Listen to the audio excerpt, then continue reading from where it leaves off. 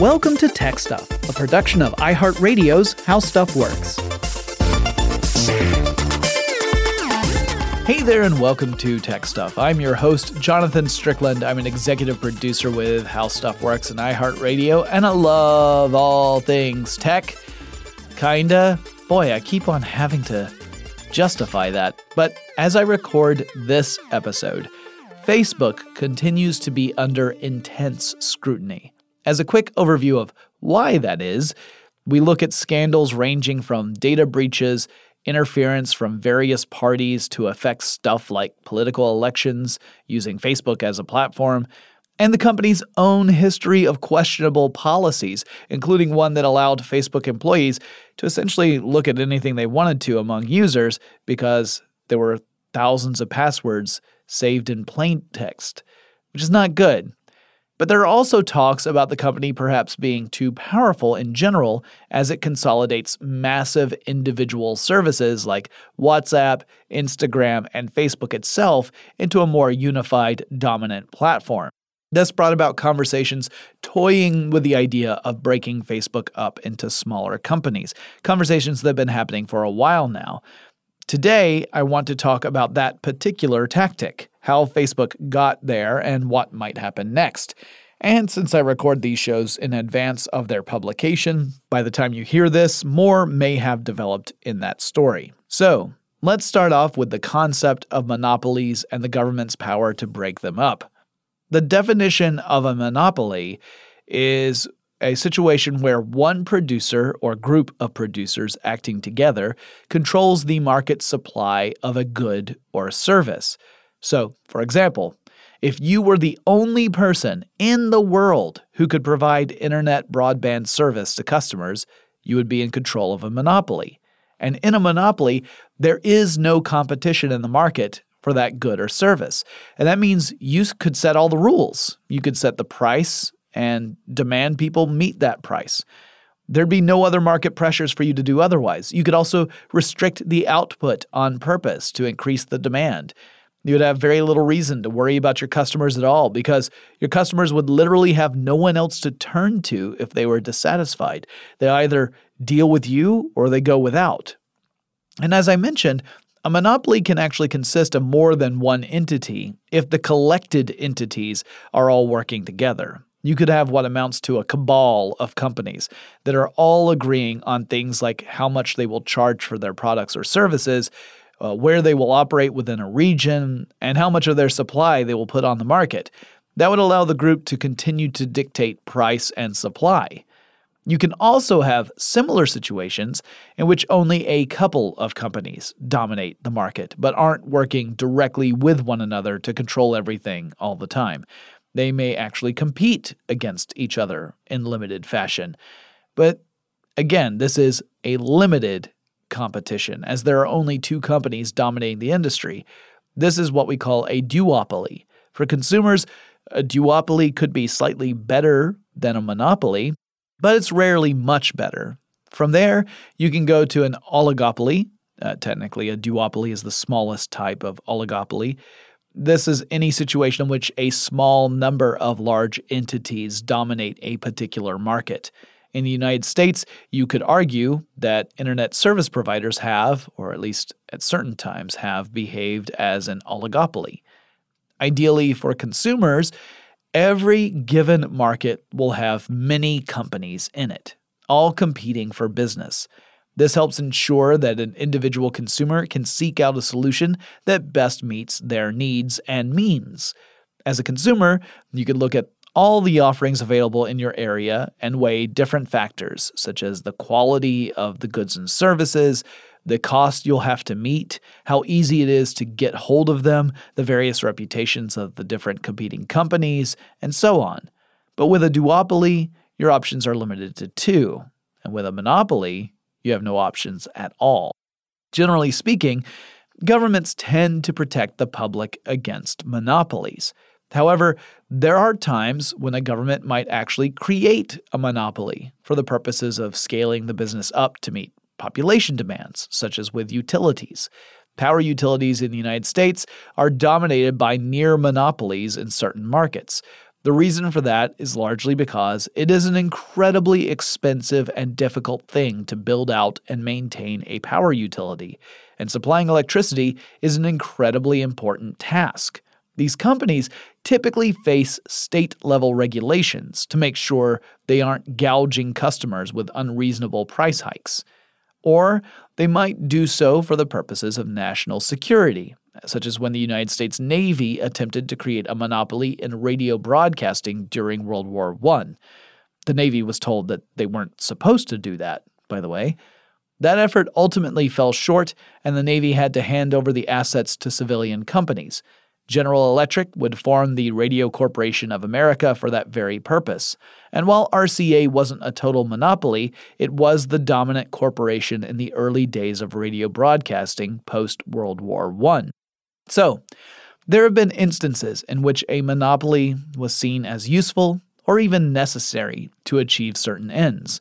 But in general, the U.S. government is wary of them. The state of affairs began in the late 1800s as the Industrial Revolution was changing commerce dramatically. You might remember from my episodes on the Industrial Revolution how things like steam engines and railroad systems were transforming the world. They were also transforming business. Successful endeavors would buy up smaller enterprises to increase their reach. This led to a situation where fewer and fewer companies were holding more and more of the market. A U.S. Senator named John Sherman foresaw how this could develop into a real problem, and then famously compared the situation to that of a monarchy. He said that the citizens of the United States had already decided that they didn't want a king to rule over them politically, and so they should be just as resistant to a king-like company ruling over some necessary market.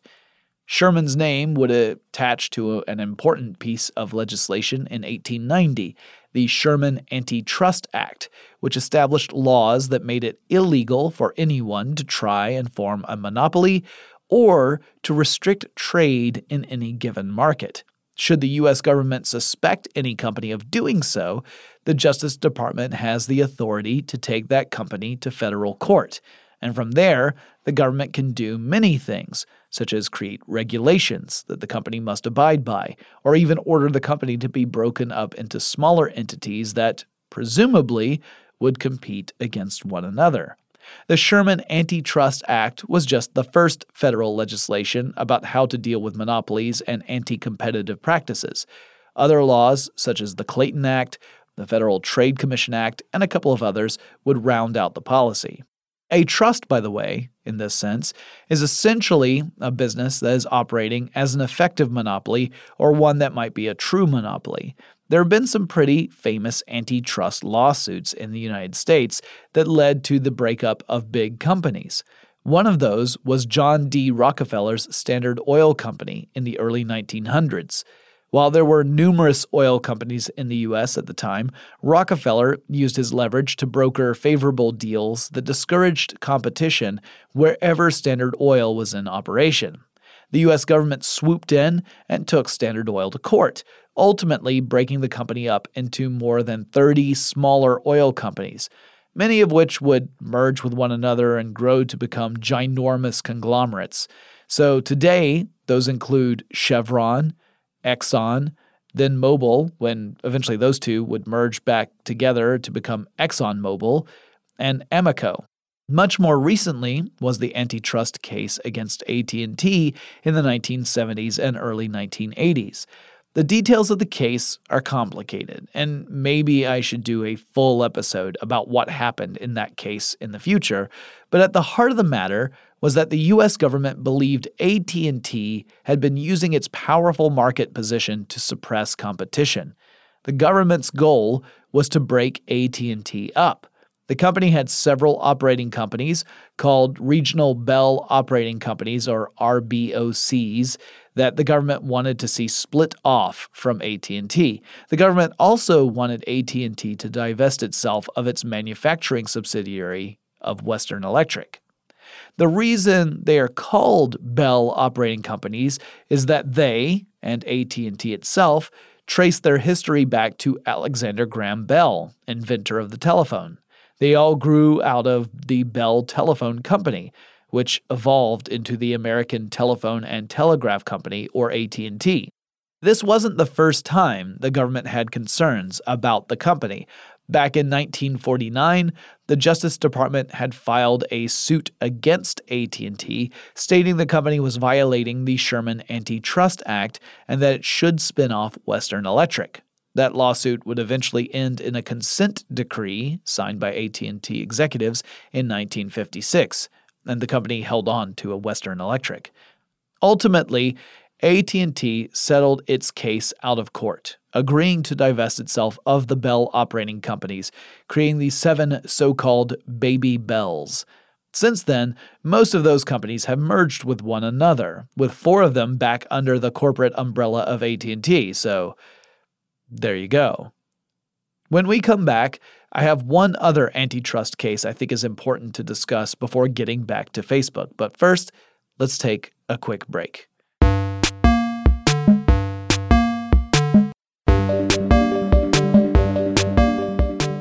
So, in an episode about antitrust cases and technology, I'd be remiss not to talk about Microsoft. This case took place in the late 1990s and early 2000s, and at the heart of it was the allegation that Microsoft was using its power as the world's largest software company to pressure PC manufacturers to conform to Microsoft's desires. This would be like an oil company demanding that all car manufacturers must make their cars at a certain level of fuel inefficiency in order to sell more fuel, but it went a bit deeper than that. The government also stated that Microsoft was pressuring PC manufacturers to make it difficult to uninstall Microsoft's own web browser, Internet Explorer, and make it harder to install a competing browser, namely Netscape. The government stated that Microsoft had so tightly integrated the Windows operating system with the Internet Explorer browser that it was effectively muscling out any competing browser.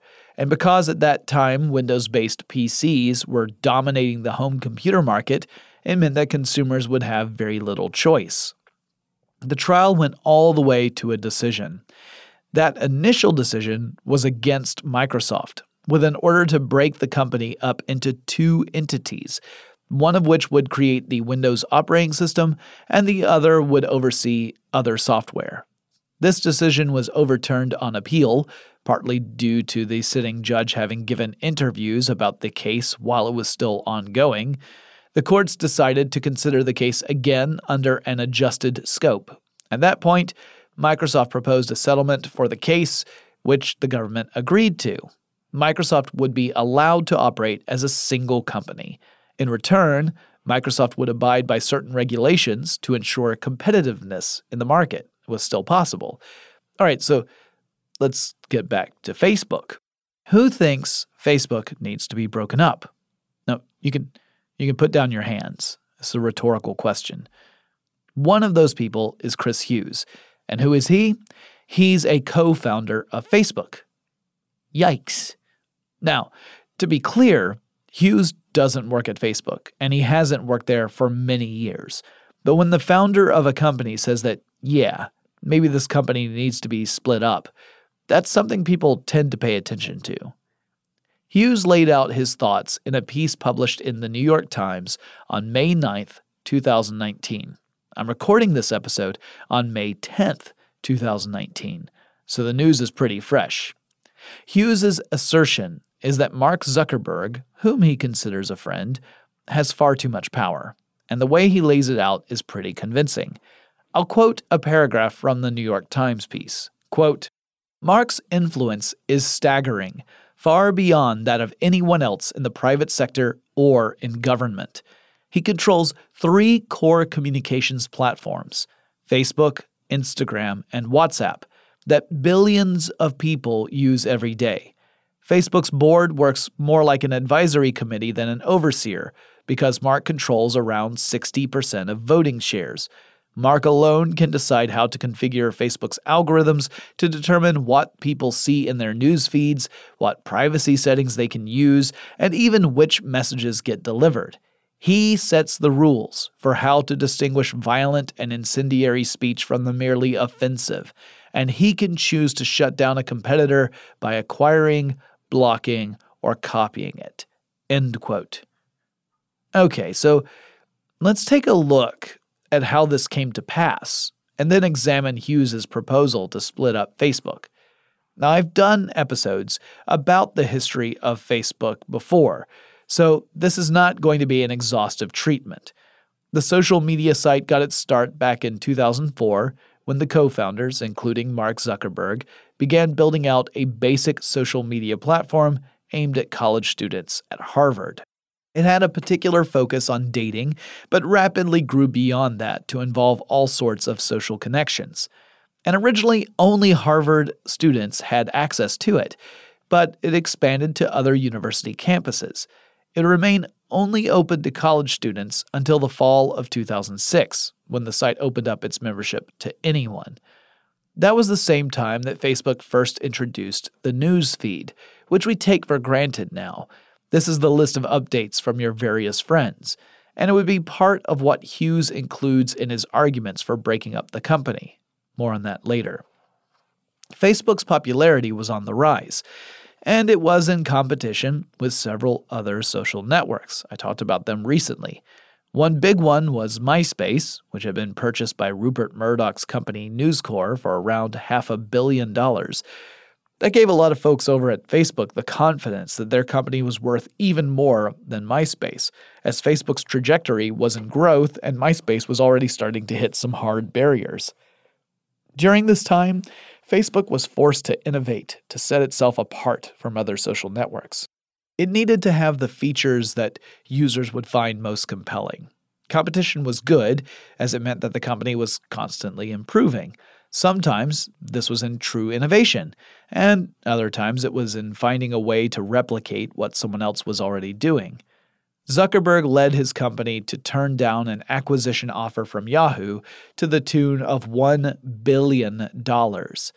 In 2007, the company would launch its mobile platform and make available a platform for third-party developers to create apps that could live on top of the Facebook experience.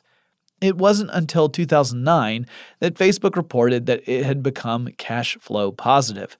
The company began acquiring other companies. It had previously acquired a company called ConnectU as part of a lawsuit settlement. In 2010, it bought a photo-sharing service called DiviShot. Facebook would release Facebook Messenger for Android and iOS devices in 2011.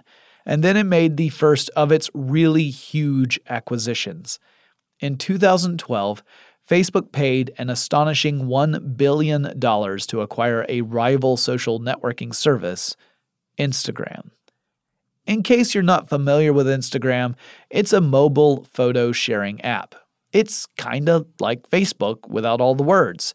It is focused almost exclusively on sharing photos and short videos among users. It's a popular platform, and there are many quote-unquote influencers who make their living off of Instagram in various ways, such as hosting sponsored posts on your Instagram account. It's easier said than done, though, because it requires you get a nice big following of folks who are engaged with your content first.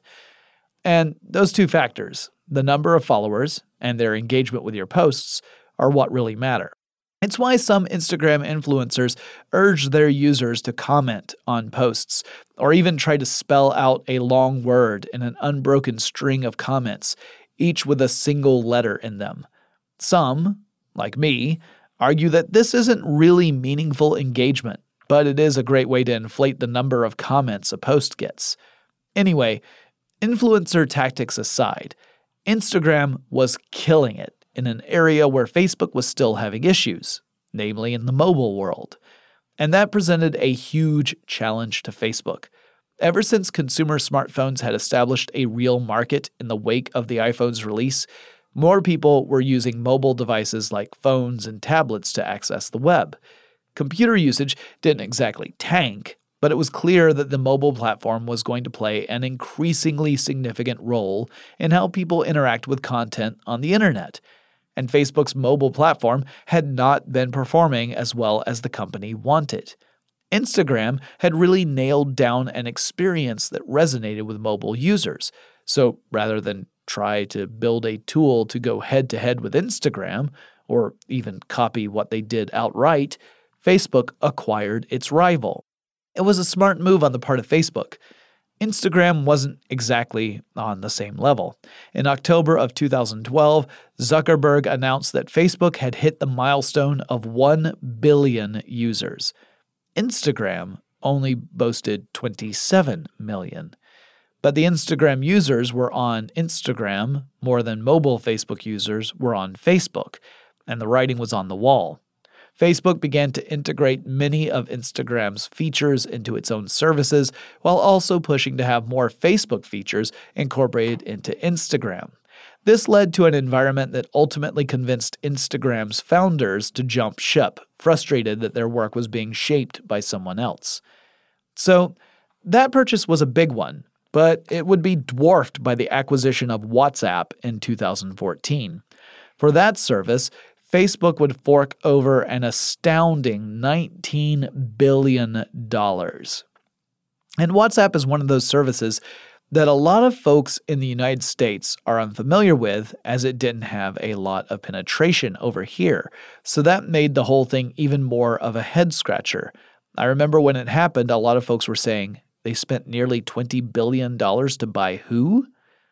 Now, for those who aren't familiar, and I include myself in that category as I've never used the service, WhatsApp is a messaging service.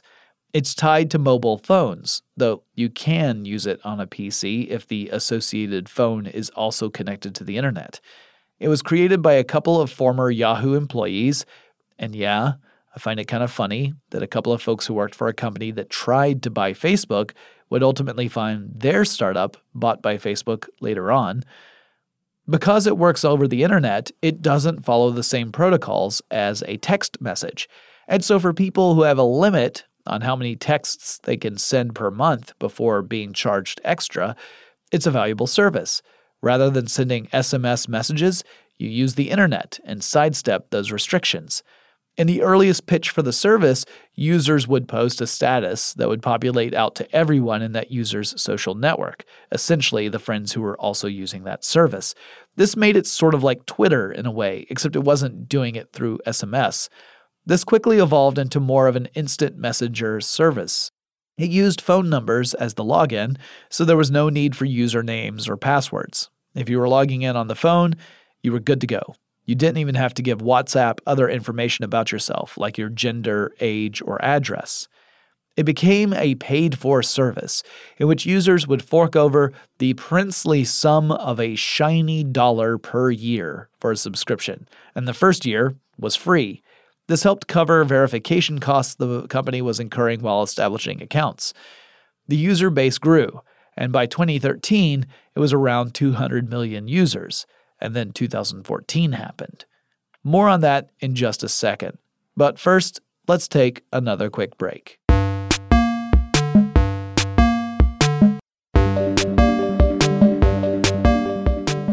So, Facebook comes in and slams down this gargantuan deal for WhatsApp. $19.3 billion for an app that in 2015 would become the most popular messaging app in the world, with 600 million users. So why was Facebook so gung-ho on getting WhatsApp? According to analysts, WhatsApp had only earned $20 million in 2013. So how the heck did we get to $19 billion for the offer? Well, for one thing, while the company wasn't raking in mountains of cash compared to a Goliath like Facebook, it was the fastest growing company in terms of users in all of history. That's enough right there to make Zuckerberg take notice, as the numbers of users of his service help define his company's value. Another factor is that whenever people were using WhatsApp, they weren't using Facebook. There's a limitation of time at play here, and Facebook wants as much of a user's time as they can get. The more time a user spends on Facebook's services, the more information Facebook can gather to serve up targeted ads, and the more money Facebook can get from advertisers. As I've said many times, and I'm not the first person to say this, it's Facebook's users who are the actual product of the company. Or rather, it's our time and our information and our attention. Facebook can say to an advertiser, hey, because of these acquisitions, the average user is spending something like 2 hours out of every day on one of our services. Don't you want your ads to play on that kind of platform? WhatsApp was outpacing Facebook Messenger engagement time. And so, like Instagram, Facebook needed to figure out how to meet this challenge. And the answer was to buy the threat and make it part of the company. And just like with Instagram, Facebook would make changes to WhatsApp and place demands on the service that would lead to its founders leaving the company. To bring this back to Facebook co-founder Chris Hughes, he asserts that it was a mistake for the Federal Trade Commission, or FTC, to approve both acquisitions. Perhaps at the time it was understandable, as Instagram was still relatively small and WhatsApp's revenues were relatively modest compared to Facebook, but by becoming part of the larger company, Facebook was able to reduce the number of competitors vying for users' time and attention. Now Facebook controls 3 powerful platforms that are slowly merging together into a more integrated experience. This, says Hughes, gives Zuckerberg unprecedented control over communication channels. Facebook is in such a dominant position that it faces no competitive market pressures to change course, meaning the only thing dictating Facebook's actions is Facebook itself. Further, when I say Facebook, I really mean Zuckerberg. Remember, Hughes said Zuckerberg controls about 60% of voting shares in the company, so he has majority vote in all matters. He can't even be voted off the board of directors because he controls the majority vote. He can ultimately decide what the newsfeed algorithm favors or dismisses. He decides what you see on Facebook, not you. And as Hughes points out, the company has intervened in a few cases to delete messages sent between users. The instance Hughes cites happened in 2017 in Myanmar, in which there were cases of Facebook users living there who were advocating for the extermination of the Rohingya people, calling for genocide.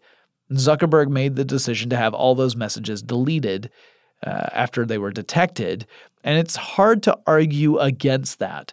The consequences of allowing those messages to go through could have led to the death of countless people.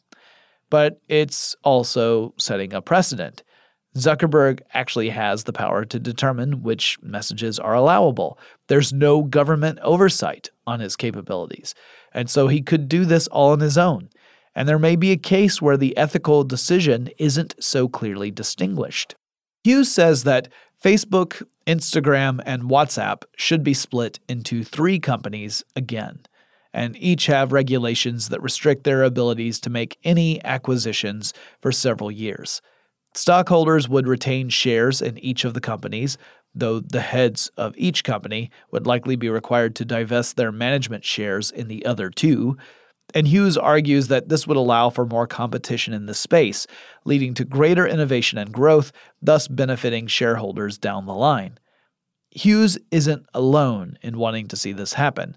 There are various organizations like the Electronic Privacy Information Center that feel much the same, as well as lawmakers such as Senator Elizabeth Warren, who have called for this kind of action. Facebook has proposed legislators come up with regulations for the company regarding things like privacy and competitiveness, but Hughes argues that this is not nearly going far enough to counter the potential threat the company poses to communication and competition. Other companies like Google and Amazon are watching all this very closely, as both of those have also built empires on practices not too dissimilar from Facebook's. In fact, in Warren's case, we may see actions that will lead to numerous tech giants having to spin off part of their companies by federal law, or at least being taken to court for it. Should it happen? Well, in my opinion, I think it should. I think Facebook needs to have some checks and balances in place to prevent it from becoming the de facto arbiter of all communications. Anti-competitive practices are harmful, and Facebook's practice of beat 'em or buy 'em means that anyone with a compelling idea has little incentive to pursue it unless it's with the hope that Facebook will buy them out of the idea and they can cash out. Otherwise, you might think, well, I might make this really cool social networking site, but then Facebook's going to pay attention, and then they're going to copy me, and they're going to run me out, and I won't have any business at all. Regulations are also necessary, but I feel that Hughes is right on the money that it's not enough to make sure the company behaves in a responsible and accountable way. So will it happen? That I'm not so sure about. Since the 1980s, there's been a shift that has been more favorable toward big business, leading to the establishment of mega corporations, consolidation, and a reduction in competitiveness across numerous markets. It will take a lot of willpower to reverse that momentum. It will surprise me if the US government takes steps to break up Facebook, not to mention Google and Amazon, but it would be a welcome surprise, as I think it would ultimately be a better outcome for the rest of us. But that doesn't necessarily mean it will actually happen. What do you guys think?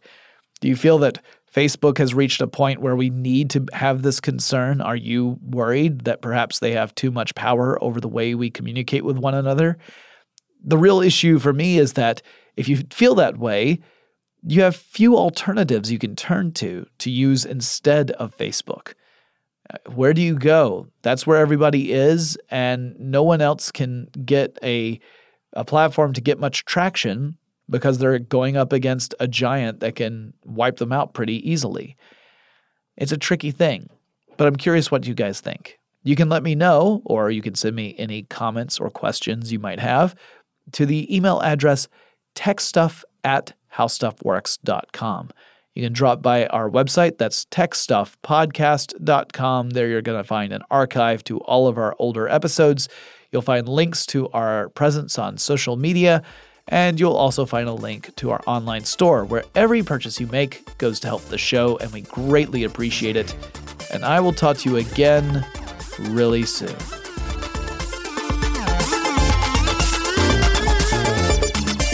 Tech Stuff is a production of iHeartRadio's How Stuff Works. For more podcasts from iHeartRadio, visit the iHeartRadio app, Apple Podcasts, or wherever you listen to your favorite shows.